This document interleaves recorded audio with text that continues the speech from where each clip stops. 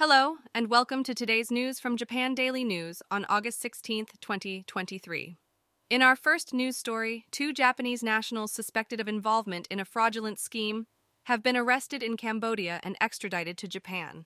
The suspects were apprehended at a hotel in northern Cambodia and are accused of deceiving a man from Saga Prefecture and taking his money.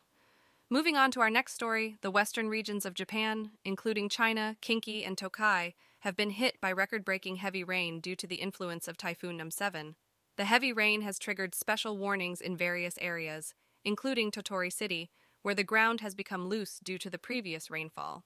Residents are urged to remain vigilant against landslides and other potential disasters. That's all for today's news. Thank you for listening to Japan Daily News.